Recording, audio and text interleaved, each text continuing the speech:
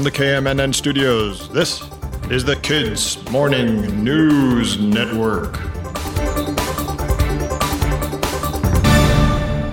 Good morning. It's January 12th, 2024. This is Alex coming to you from the KMNN newsroom. It's Friday. Have you ever had fruit stripe gum? It's the stuff with the colorful stripes depending on what flavor it is. It has a zebra on the package. A zebra named Yipes. Do you know what I'm talking about? It's been made since the 1960s, and I used to love it when I was a kid. Anyway, if you've never had it and you like gum, try to go get some, because pretty soon you won't be able to. Yes, the maker of Fruit Stripe says that pretty soon it will only be a memory. Seems like it wasn't selling enough.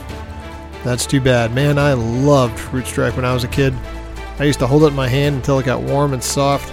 Somehow that made it taste better. Anyway, goodbye, Fruit Stripe. Goodbye, Yipes the Zebra. When was the last time you got a letter? Did you have to pay for it? Way back in the olden days, we're talking a couple hundred years ago, mail worked differently than it does now. There weren't any stamps. You sent your letter, and the person who got it had to pay for it. Weird, huh? And there was no way to know exactly how much it would cost. That changed all the time. And of course, this is before phones or computers or any other way to send messages. So you had letters flying around all the time. People needed them. So everyone needed the letters, but it was hard to send them. In 1840, a guy in England named Sir Rowland Hill had an idea. What if all the letters cost the same? And what if the person who sent it paid for it? And what if, to show it was paid for, you glued a piece of paper with a picture on it to the front of the envelope? A stamp. He convinced the government in England to go along with this crazy idea, and a 1-cent stamp called a penny black was born. The name came around because it cost a penny, and the picture of the Queen was in black ink. They came on sheets of paper, and you had to cut the stamps out yourself and glue it onto your envelope. They were a huge hit. Suddenly, everyone could send a letter, and in fact, someone sent one of these penny black letters 2 days before it was even officially on sale. Now we know that because that letter is still around from 1840. It's the first known letter to be mailed with a stamp, ever. And so it's pretty valuable now. It's going up for sale next month at an auction. And you know how much they expect it to sell for? This empty little envelope with a 1-cent stamp? Between $1.5 and $2.5 million. Woohoo! Now, I'm not saying you should save every letter you get just in case it becomes worth $1 million, but I'm not saying not to either. All right, riddle time. Yesterday's riddle was, the more of me you take, the more you leave behind. What am I? It's footsteps. So for the Friday riddle, hopefully the trickiest one of the week, it's a leap year. We talked about that last week. So here's a special leap year riddle. Are you ready? How many months this year will have 28 days? How many months this leap year will have 28 days? Think you know? I'll give you the answer on Monday. 2 science stories this morning, one from Earth and one from space. Down here on Earth, the oldest known piece of fossilized skin has been identified. This was published yesterday in a magazine called Current Biology. Scientists in Canada say this fossil is, get this, 285 million years old. It was found by a collector in Oklahoma who donated it to science a few years ago. This little piece of fossilized skin is about the size of a fingernail. They think it probably came off a little tiny lizard-like creature that fell into a cave a long, long time ago.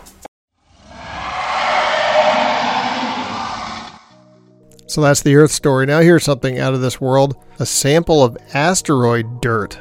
It was dug out of a 4 billion year old asteroid about 4 years ago. They put this sample in a little rocket, brought it back to Earth last fall, but until now, no one has been able to study it. That's because the fasteners holding the asteroid dirt container got stuck. Yep, scientists couldn't open them. They've been working on it for months. They even made custom tools out of surgical steel. Finally, yesterday they got the fasteners open. Hey, if it was easy, everyone would be digging dirt out of asteroids. Alright, on to the weather. A big storm. We've been talking about storms for days. This new one could start dumping snow on Chicago tonight and then crawl over the Northeast over the weekend. Really, the whole northern half of the country today could see some crazy weather. And in the south and southeast, snow up north, rain and wind, maybe tornadoes down south. Crazy out there for a lot of people, so be careful.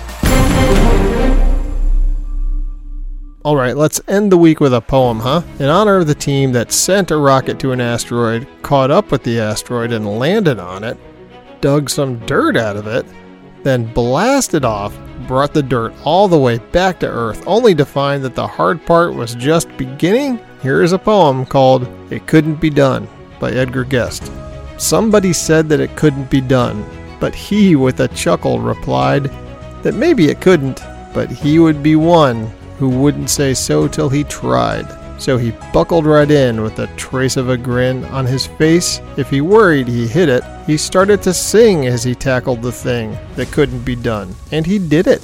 Somebody scoffed, "Oh, you'll never do that. At least no one ever has done it." But he took off his coat and he took off his hat, and the first thing we knew, he'd begun it. With a lift of his chin and a bit of a grin, without any doubting or quit it, he started to sing as he tackled the thing that couldn't be done, and he did it. There are thousands to tell you it cannot be done. There are thousands to prophesy failure. There are thousands to point out to you one by one the dangers that wait to assail you. But just buckle in with a bit of a grin. Just take off your coat and go to it. Just start in to sing as you tackle the thing that cannot be done, and you'll do it. Alright, that's it for this week. Have a great weekend. I'll be back Monday. From the KMNN Newsroom, this is Alex, signing off.